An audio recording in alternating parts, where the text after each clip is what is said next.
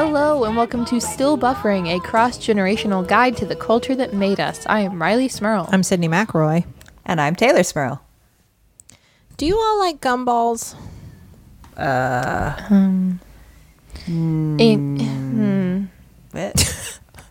Okay, I did not expect this question to trip you up so much. Harder question than I thought. In theory, yes, but I feel like in practice, they're always kind of disappointing. I don't have a strong opinion about that. I don't have the mental capacity to have a strong opinion about gumballs. My kids frickin' love gumballs. Well, and they call them gumballs. That's very good. That's cute. I would like them more if they were called gumballs, I think. They, I got this. I thought it was the perfect intersection of interests for my two children.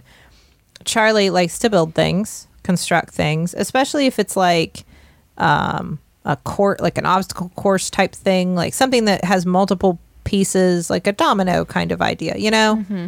She loves those Joseph's machines that you can watch online when he builds all the, you know, complicated machines to do simple tasks and all that stuff. Anyway, so and Cooper of course loves gumballs. So Charlie likes building things and Cooper likes chewing gumballs. I thought the other side of this was going to be Cooper likes destroying things. And that is the way. She likes gumballs. So I found a kit where you can build your own gumball machine, complete with gumballs. Okay. And the idea is like, it's just like basically the stand and then the like globe top, but then you build the track that goes around, and it's like a tall stand. So it has like a curvy track that goes around, and you can put different things. There's like a pulley thing and like a little test tube that'll flip over thing, and little like ping pong or not ping pong, pinball. Thank you. Thing that you can shoot the gumball. It's great. And we constructed the gumball machine. That was great fun. It sounds like there's a butt coming after this at some point. Cooper now orders a gumball with every meal. When I say, what does everybody want for breakfast? I want milk and watermelon and a gumball. What do you want for lunch? That is a balanced breakfast. I want some mac and cheese and a gumball. And so like gumballs get ordered with all meals now, but it can't just be like, and here's your gumball, ma'am. I have to like put the machine in front of her, at which point I've lost all control of the situation. Sure. And she eats 5 gumballs and she eats them. That's the other thing. Oh no. She just chews them and swallows them? Yep. No. Cooper. Wait, Sid, you're a doctor. You should know that's bad. Well, and then I have to take it from her. And then she cries and says, I want a gumball. And it's the cutest thing when she says, I want a gumball. So then Sydney gives her more gumballs.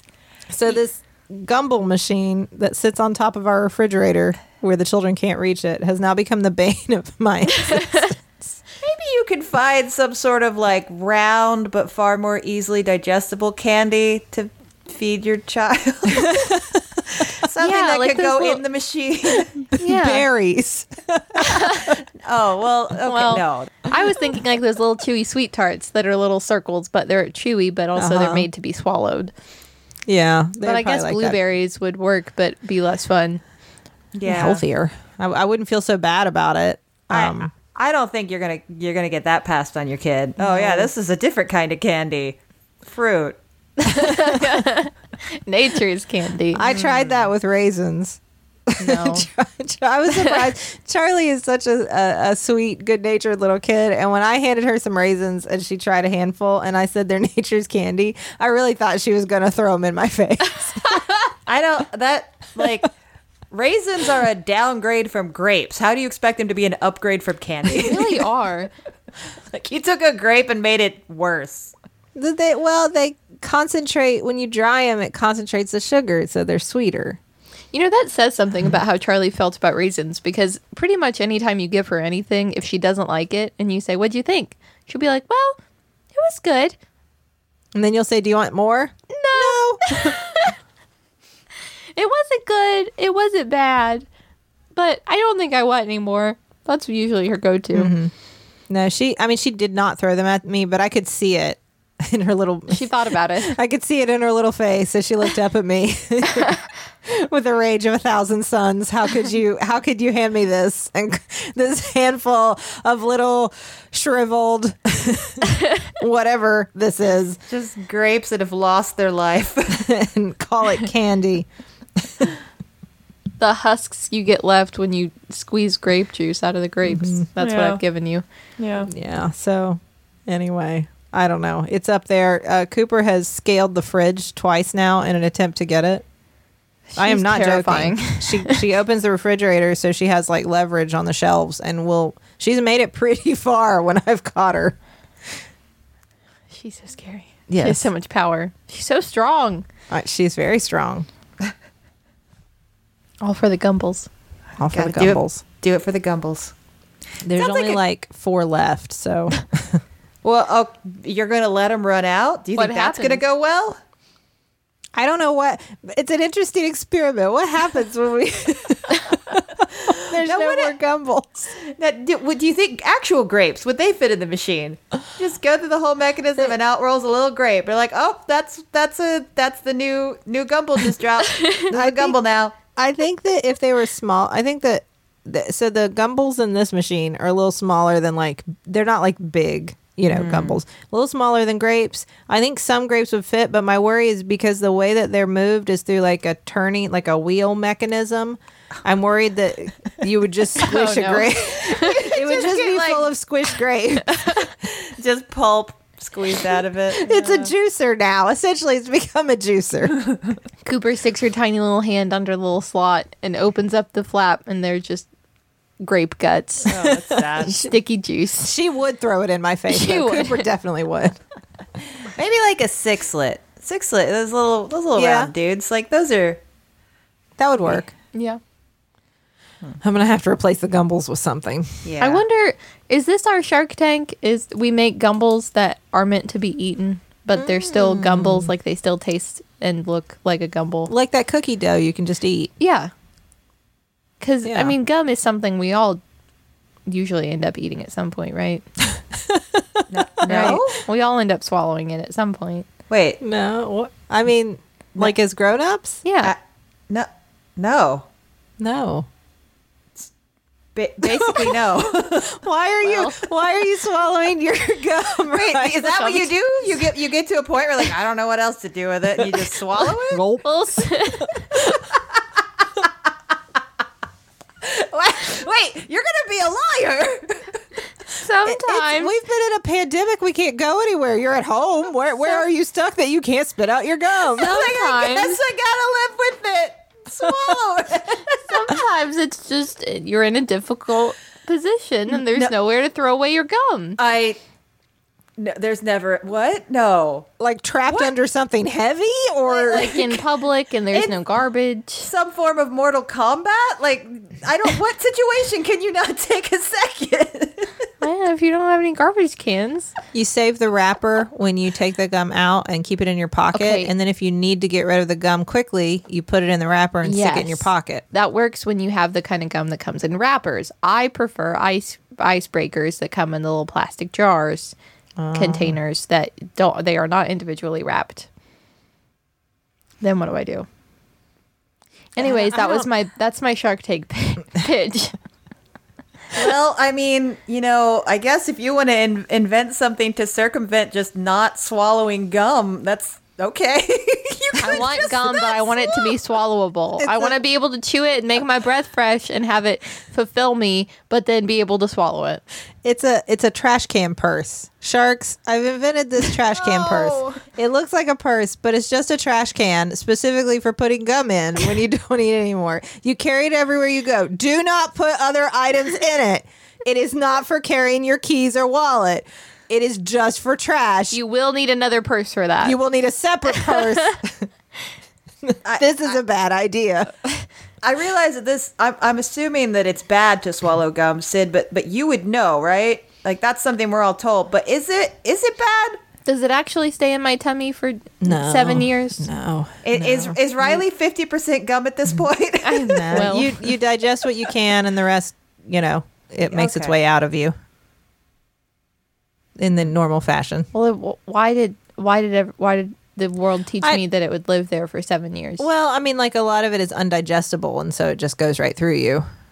But yeah, I don't know about the 7-year thing. But I mean, my worry is like I could see it conceivably if you ate like, let's say, an entire machine worth of gumballs Sure. all at once, As Cooper would. like some sort of blockage occurring. Okay. I mean, I'm not saying I've seen this before, but like in my doctor brain, hypothetically, I started worrying because my child loves gumballs so much. Like, surely there is a limit here. Surely there is a too many. Well, which they just all get stuck in her throat. Eventually, she goes to swallow one. Nope, no more room. I was just Cooper's worried all about her full. stomach filling up with gumballs. Now Cooper is the gumble machine. Yes. It's like a Pez. You just kind of pull up on her neck and open her mouth, Oh no, it's a horrible image. But but in a gentle way. Cooper is fine, and I am moderating the stream of gumballs, so all is well. Well, Good. good. What are we talking yeah, about? what are we talking about? Gumballs. I don't know now. Not gumballs. I brought a film from 1998 to the table. SLC Punk. It was when it came. I mean, I remember this being a big deal in high school. Like, all of the alternative kids loved this movie. This was a kind of an iconic movie of the generation. Stars Matthew Lillard, who is great. He is great. Yeah. And it's just, I mean, it tells the story of now the movie is set in 85, so it's not set in the time it was released. And tells the story of two young punks in search of anarchy, I guess, in Salt Lake City. True punkdom. Yes. In Utah. Yes. Well, first of all, I just wanted to preface with, like, Matthew Lillard is so good in everything he's in. And he is so he always looks the same, obviously. Like, he's not quite like Johnny Depp transformative in terms of like you don't even recognize him as the same person. But like that was Shaggy in the Scooby-Doo, the live action Scooby-Doo with Sarah Michelle Gellar. Yeah. It took me like half the movie before I was like, oh my gosh, it's Shaggy.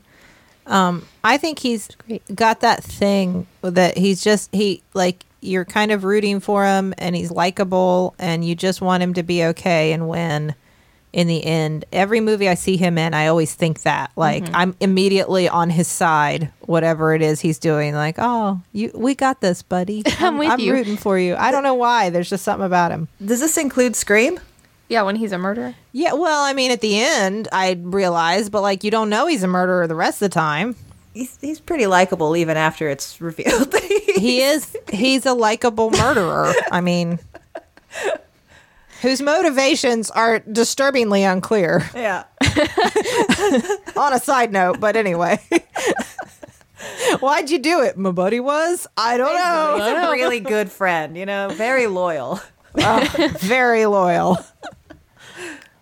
But I had not heard of this movie, Tay. That's funny. Either. That's Yeah, I was not familiar with it at all. And I really enjoyed it. Yeah, I was really surprised. I assumed that it was based on a book from the way it's sort of paced, and there's so much exposition. My initial assumption was this feels like a book that has been turned into a film, but I guess it's not, right? No, the director and writer, James Marandino, was a young punk in Salt Lake City in the 80s. So he wrote it, he based it on his life. But yeah, there's no source material other than his life. It's really cool because it had that feel to me, like a narrative that you would find in a book. Mm-hmm. I also had never heard of this movie, which is less surprising because I was not alive either in the time it was published or when it was based. But I wasn't sure going in just because like that punk scene of like the 80s, 90s, early 2000s, I feel very disconnected from, mostly because I was not a conscious being adult, but also just because like I was not. I was not, period.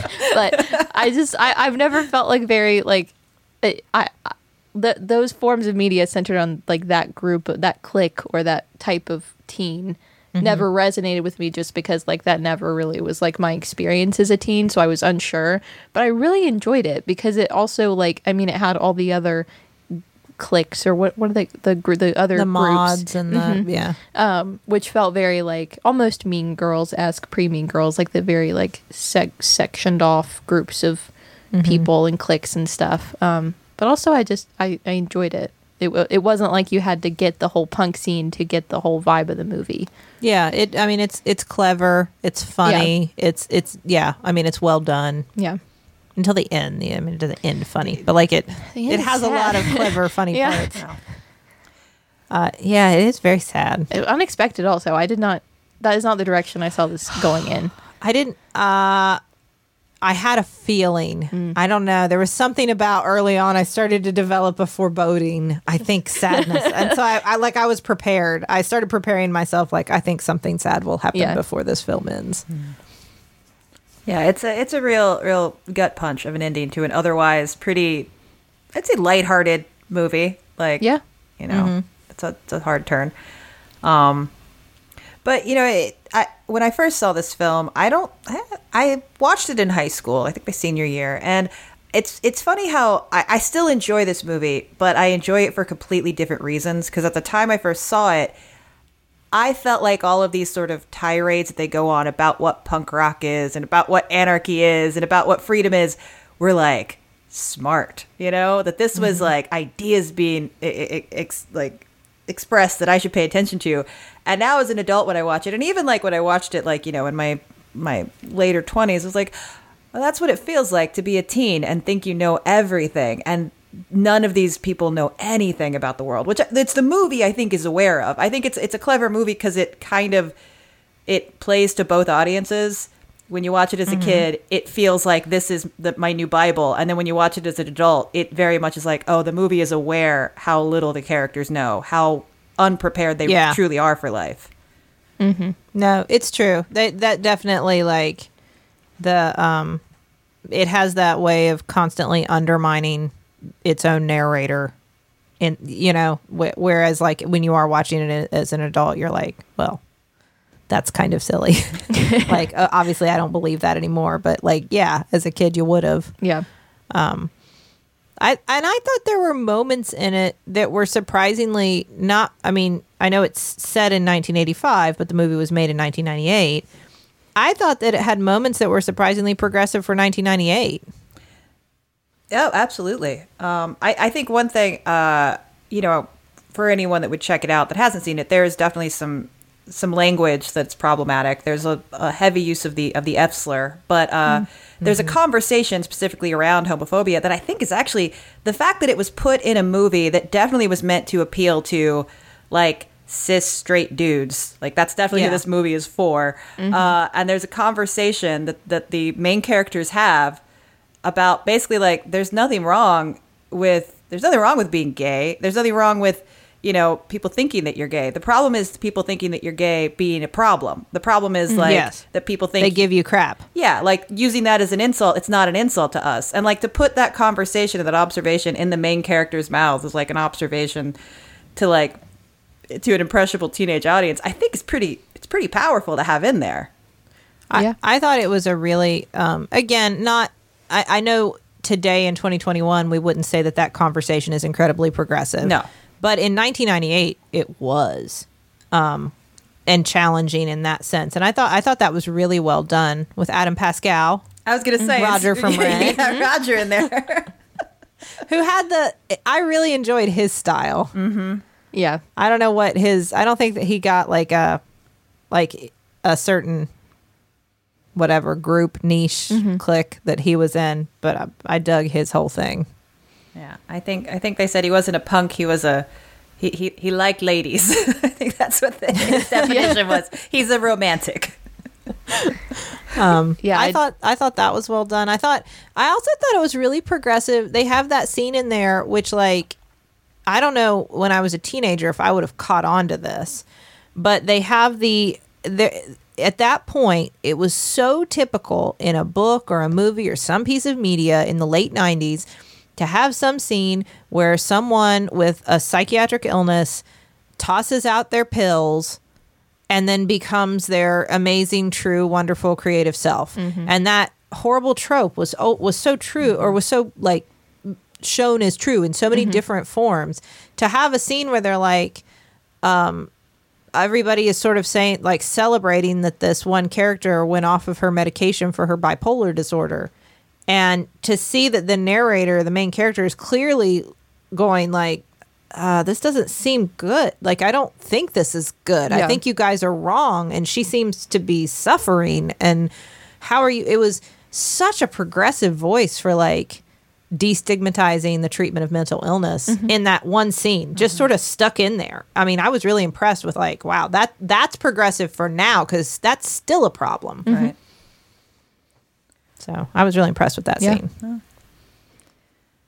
Yeah, I thought so too. I also just liked, you mentioned Adam Pascal's look. I thought that the style in this movie, the fashion, was all so good, just because it was, like, very clear, like, we need to dress these people to be as representative of these, like, groups we're putting them in as possible, but also as 80s as possible.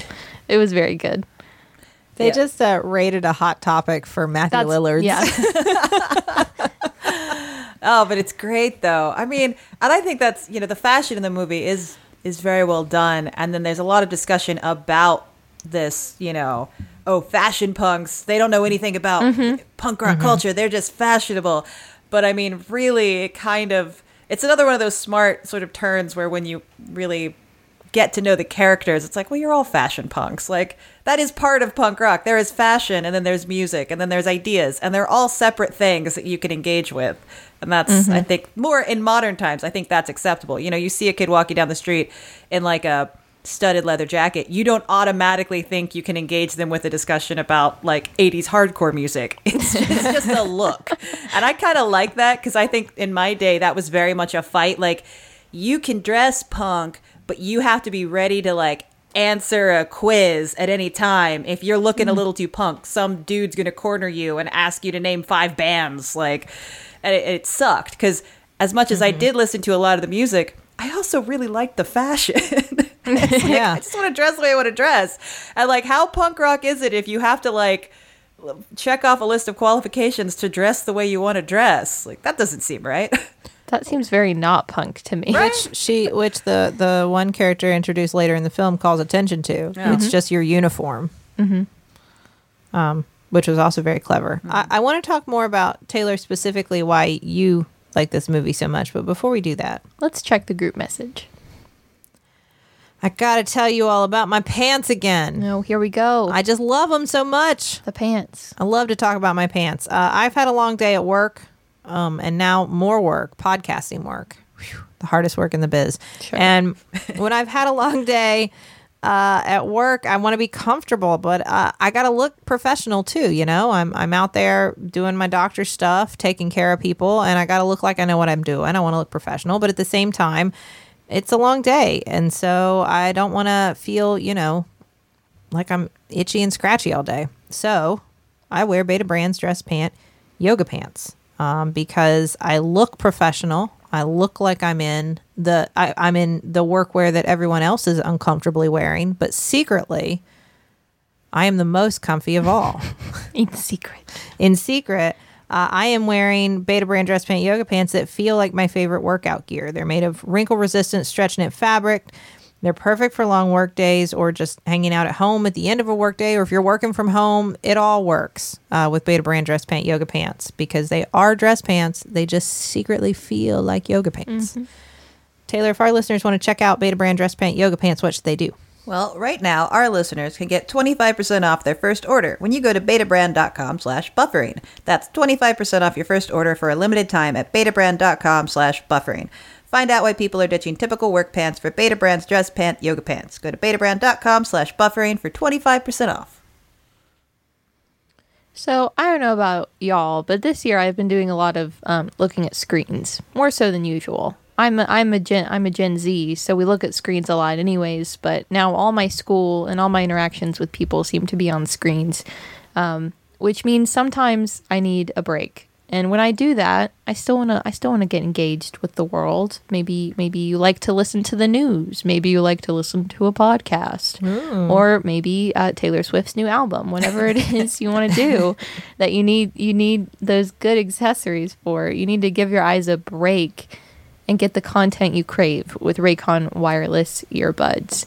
They have no dangling wires or stems to get in your way, which is perfect for me if I decide maybe I want to go on a walk, or I want to go for a run or get a workout in. You don't have to worry about those wires or stems getting in your way, falling out, tripping you up. And they come in a range of stylish colors, but always with a comfortable in-ear fit for a more discreet look. So again, they're not going to fall out, and you look pretty sleek while you're wearing them. They're built with water and sweat resistant construction and Bluetooth that pairs quickly and seamlessly, and with enough battery life for 6 whole hours. And the best part, you know what the best part is? What is it? They make great sound accessible to everyone because their wireless earbuds start at half the price of other premium audio brands. So you get those accessories for your long working from home days, maybe all those Zoom calls. Then you take them to the gym with you, maybe out for a walk if you're not going to the gym yet. For all your needs. Raycon's got you covered. So, Tay, if our listeners want to check out Raycon, what should they do? Well, Raycon's offering 15% off all their products for our listeners, and here's what you got to do to get it. Go to buyraycon.com/buffering. That's it. You'll get 15% off your entire Raycon order, so feel free to grab a pair and a spare. That's 15% off at buyraycon.com/buffering. buyraycon.com/buffering. So, Tay. Yes. What, other than obviously like the fashion we have discussed, the Matthew Lillard and his undeniable X quality, what else drew you to this film so strongly when you were young? Well, it's funny because I think when I was young, when I watched it, I felt like it wasn't for me. I enjoyed it, but I felt like it wasn't for me because I was still at a period of time where I felt like I wasn't like I was a poser. Like I wasn't good enough for the scene. I didn't belong in the scene. And like I liked everything the movie was selling me, but like, where do I find that? Like I want to be a part of that. How do I get good enough to be a part of that? Which is, weird to think about now because none of these people are really leading like good lives, I'd say, in retrospect. And then I think like after having like spent time in the scene and seeing a lot of what the movie is showing, like living in a punk house, but like being judged by the more punk apartments in the building. Like they called us like the townies because we weren't punk enough. And like, we didn't wear like denim vests with lots of band patches on them. Like, it's like you all look the same. Like, what? I'm sorry that we don't have that. Like, I think I don't even know where to buy a denim vest. Well, actually, no. I was a little butthead. So when I heard that, I went out and I thrifted a denim vest, and I had a lot of like anime patches, and like I had like a Deadpool t-shirt that I cut up to make a back patch, and I got some Girl Scout. I found a sash of Girl Scout badges at a thrift store, and I cut those off and put them on the vest just to be like, here you go. Look, it's fashion punk. What's more legitimate? You all have like your perfectly, cultivated like band selection on your vest that you bought at your underground shows. Okay, cool. I'm repping Sailor Moon. I'm repping what I like. You've got what you like. Why are you more legitimate than me? It reminds me of do you remember that 5-star binder I had in school, the fabric one? And I went and specially bought all those patches from Hot Topic to put on it. Yes. I so carefully selected just the right patches to like iron on to my fabric 5-star binder so that I had just the right look for school. I don't remember what grade, maybe middle school, but I still remember showing up with like my peace signs or whatever I had ironed onto it. Like, I am the coolest. I just remember getting a tiny baby denim vest at some point when I was, probably like 12. And mom got it for me and was like, Taylor has a really cool denim vest. And I gave it to Taylor like, hey, can you put studs on it and cool patches and pins? I was going to say, I remember doing that. Yeah, I had a tiny little baby denim punk vest. You had a Metal Fest when you were like 10. I did. But that's what I think. That's why I grew to love the movie more than when I originally saw it, because I appreciated the way that it was clearly, it's not hating on punk culture. It's a very smart, very informed assessment on it from somebody that also spent time in the scene. And I think, that you realize that, like, if you're seeking it out because you like the ethics it offers, or the, this idea of like freedom and like revolution and like thinking for yourself, like, you're not gonna find that by hiding in a scene of a bunch of people that want everyone to dress the same way and listen to the same bands and stand there with their arms crossed and nodded to music the same way. Like, you're not going to find it there. You're going to find it in the music. You're going to find it in the writing that's involved in that scene. Like, that's where it lives. It isn't necessarily going to live in some like group you can find. That's just another clique. If you want to be an individual, you can't be an individual with a bunch of other individuals that were all individually the same way. Mm-hmm. Well, I mean, he states it from the very beginning, and I didn't realize until I'd watched more of the movie, and I kind of got a sense for what the movie was. That, like, he was into anarchy, and so were all of his friends, and he was sort of like, I forget how, like, at the center, he was in the...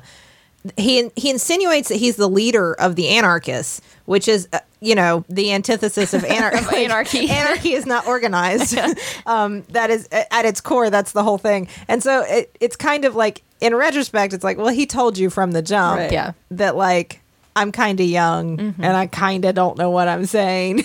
Well, I'm having fun here. right. That's like the whole, that I used to not really understand the whole why we fight breakdown.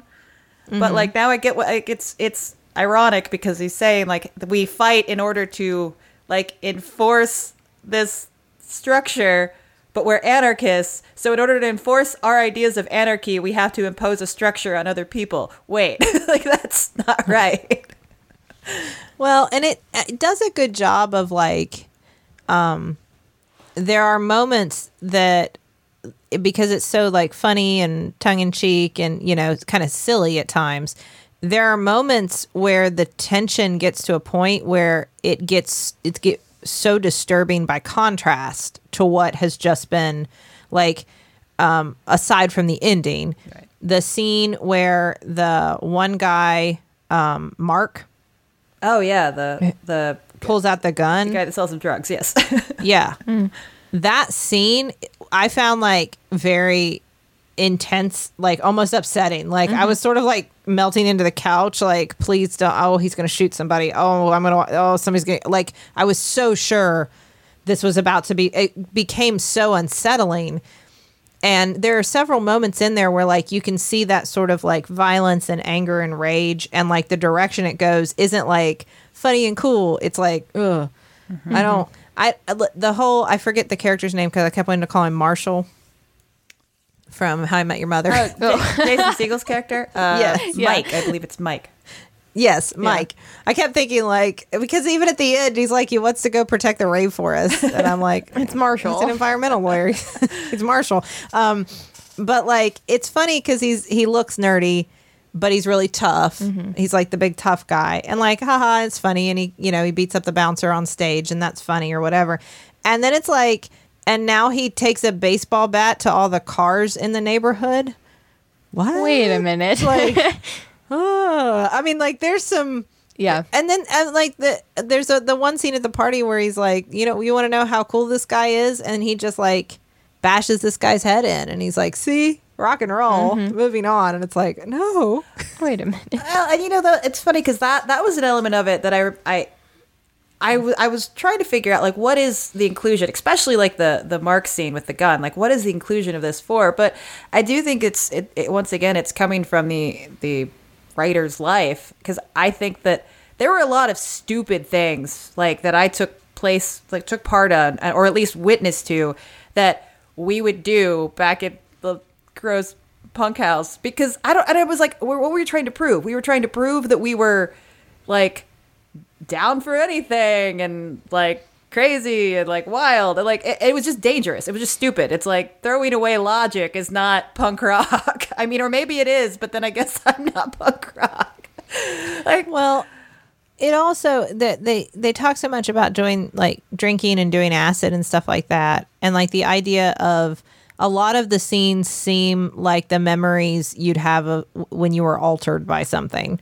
A lot of scenes seem sort of like off in a way that like, yeah, if you were drunk or high or whatever during that, it probably seemed like that. Right. And then there are those moments like that scene with Mark with the gun that cut through that. I mean, and it feels very realistic in that sense where like, I mean, for me, it would have just been like a time I was drinking and then like something intense happens and all of a sudden everything like the colors are too bright and everything's super real and everything's really raw because everything was sort of fuzzy right before. I feel like the movie echoes that very well. Yeah. Yeah. Well, I think that's, that goes back to the idea that these kids they're playing at anarchists. They're playing at punk rock. It's this fun image to adopt and a scene to run around in and music to listen to. But applied to the real world, stuff gets real. Like they're not existing in the real world in this movie. The real world's out there and it's not something they're ready for, which I think is kind of the point at the end of the movie. Yeah, that's how, when you were talking about like memories being fuzzy when you're high, drunk or whatever, and then being very real because it's not that anymore and it's very intense. That's how I felt about the whole end of the movie. Like what happens with Bob?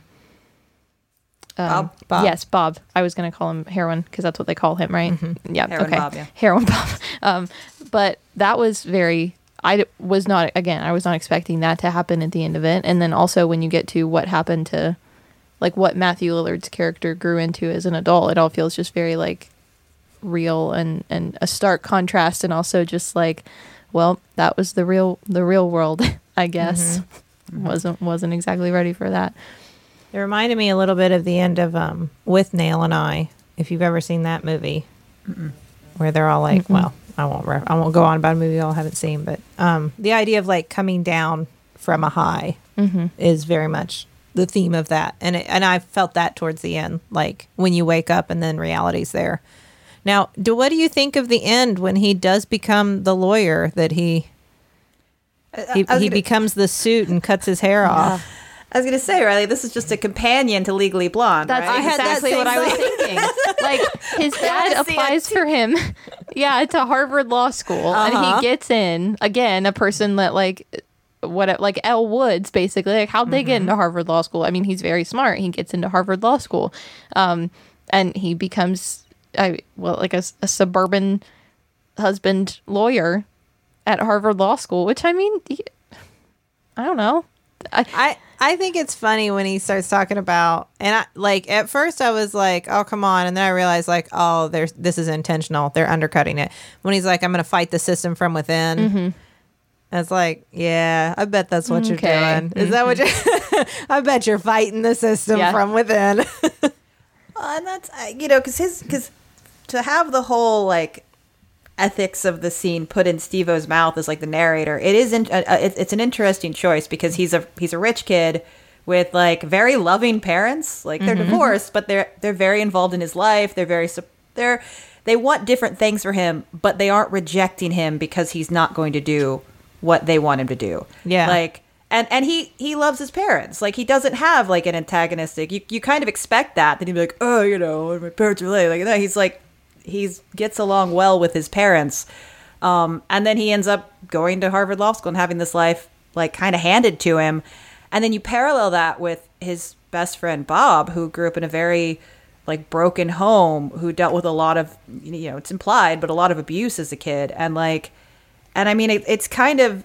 If you want to talk about like the there was a scene that just Steve-O's kind of playing in this idea of like, oh, I'm going to play in poverty and like live in this trashy loft because I can for a little while, I'm going to play in this scene, but it was never real to him. And if you really want to talk about someone who it was real to, like that was kind of Bob, and it's sort of like, I don't know, it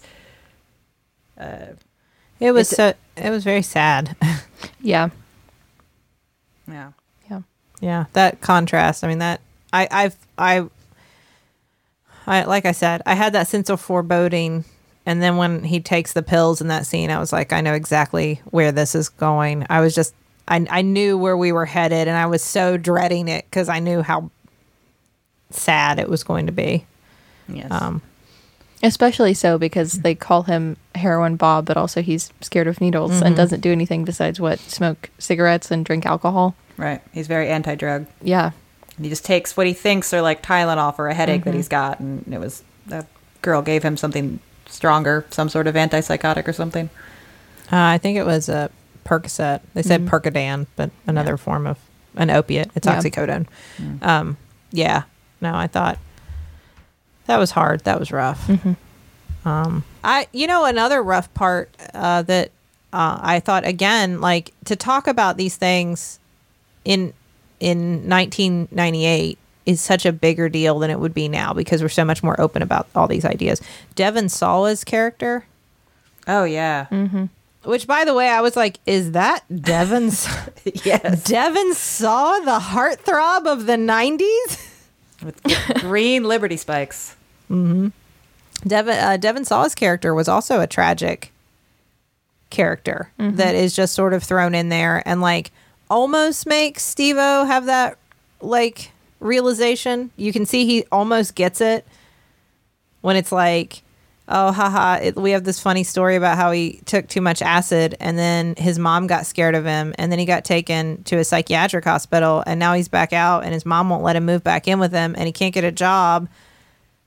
And, oh, this isn't funny. This isn't quirky. This isn't, but like he's not quite there yet. He doesn't get there till Bob at the end of the movie, but like it's all telegraphed very clearly. And again, these are not things we still don't talk about those things enough now, let alone in the 90s. Right.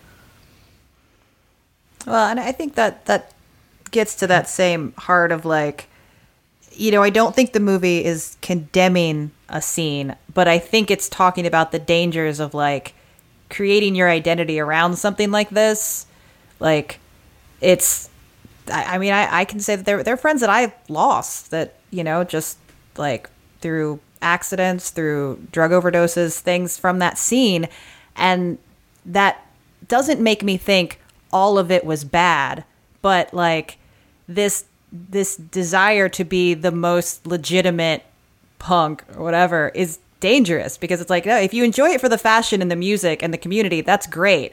But when you go seeking this deeper thing that makes you like more legit than everyone else, there's a lot of danger there trying to like pursue this loose concept of anarchy. Like where does that lead you? Yeah. If you're lucky, Harvard Law. Well, apparently. No, because he was a poser. That's what he says in the end. Oh, I guess that's true. Yeah. I guess that's true. Which is funny to me and a little bit ironic, and maybe just the point of the whole movie is that like so much of it is trying to be like authentically anarchist and punk and not being a poser. And then that's, I mean, your narrator has been the whole time. Right. I don't know. Well, I think that's, and that's, and that's even like, throwing around the word anarchy. Like we're not talking about people that are versed in the politics of like actual like anarchy as a political idea. It's just people that like anarchy means I get drunk and like do drugs and like party and like super okay with dangerous situations. Like that's not anarchy. No, and it's because like on one hand, like they beat up some Nazis and that's like good, but then they just beat up those two guys who were in a pickup truck. Yeah. Which, like, I think we're assuming a lot about these gentlemen, frankly. And it may be true, but still, we don't know this. I have to ask before we finish talking, have you ever seen the sequel? No. I watched a trailer, so I was curious. That's I was gonna watch it, and then it's not streaming anywhere. Like it's kind of hard to find. I read a few reviews. Didn't seem like people thought very highly of it. There is a sequel. It involves Bob's son, and the ghost of Bob. Yeah, and it stars Machine Gun Kelly. Is in this movie. I don't know. I don't know if watching it would bum me out or not. I saw that Bob is in it, like, and he is deceased in the movie, but talking about things, and I was like, I don't know that I can do this. I don't know. Yeah. I don't know that I'm ready for this. Yeah. And Matthew Lillard is not in it, unfortunately. No. Then what's even the point? Well, That's true. He had gone on to bigger things. He's in a show called Good Girls currently, in case you're curious. I didn't know what he was up to these days. Yep. Well, I'll watch it. I'll watch anything. With I mean, Matthew it's pretty Lillard. good, but also he's good. Yeah. he's also a good follow on Twitter because anytime anyone's like, I love Matthew Lillard, he's like, why?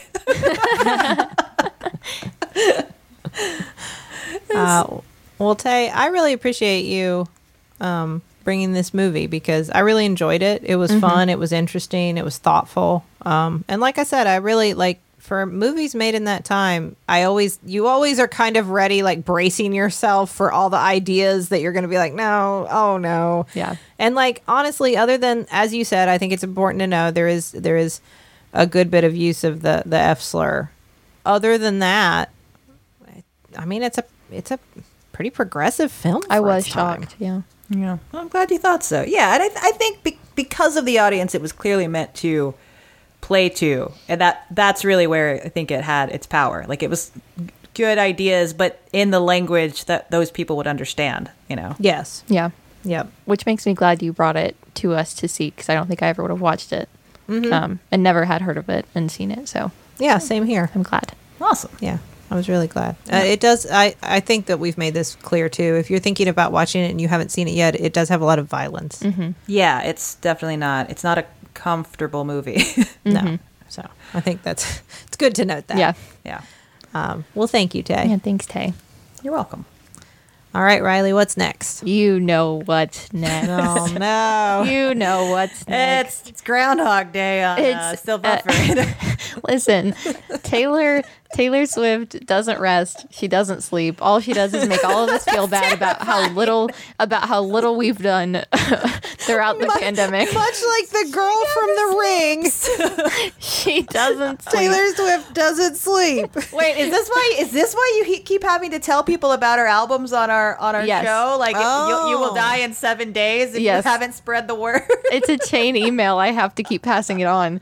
Oh, and you've already listened. Oh no. No, I want to if Taylor Swift re-recorded her second album ever called Fearless. It came out in 2008 the first time, and she re-recorded it. But there are some new tracks, and there's a whole story there if you don't know it. And also, it just came out last week, so All right then. we'll talk about that. That will be very different from this week. Yes. Yeah. Well, yes. Not very different from the other 2 episodes we've done on Taylor Swift. No. But different than this week. And Yes. now, if Taylor Swift would drop a punk rock album, which she's got to get around to, right? She's covered. Man. Like, her There are some punk covers of Taylor Swift songs that are better than the original, so she's got to get on that at some point. I don't want to say better because I don't want to disrespect your lady, but yes, I've enjoyed I'll quite say a few better. punk covers. Yeah. Well, thank you again, Tay. This has been a fun movie to talk about. I would encourage all of you to watch it if you haven't. And thank you, listeners. Yeah. Thank Also you. has a great soundtrack. Yes. Yeah. Yes. Well, I mean, as far as I could tell from the movie. Yeah, I agree. It's kind of Yes. a lot of just seminal punk of the day, but it's good. Yeah. Yeah, it was very fun. Thank you to Maximum Fun. You should go to MaximumFun.org and listen to all the great podcasts there. And you can tweet at us at StillBuff, and you can email us at stillbuffering@MaximumFun.org. And thank you to the Novellas for our theme song, Baby You Change Your Mind. This has been your cross-generational guide to the culture that made us. I am Riley Smurl. I'm Sydney McRoy. And I'm Taylor Smurl. I am still buffering. And I am too. Hey, I swear you had some of the outfits that Matthew Lillard. I swear you did. You're discovering my fashion sense somewhere between Howl's Moving Castle and Matthew Lillard and SLC punk. Yes, yes. I don't know why it makes sense, but it does. It does. It works.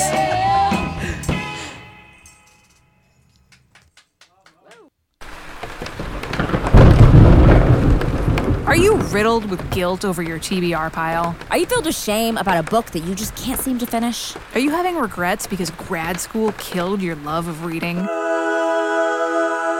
We're Reading Glasses, and we're here to help. I'm Mallory. And I'm Bria. Let us absolve you of all your reading guilt. Stuck on a book you don't like? We'll help you dump it.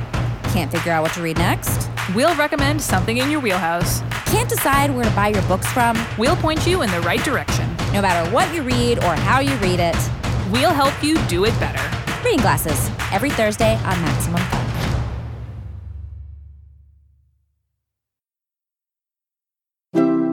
MaximumFun.org.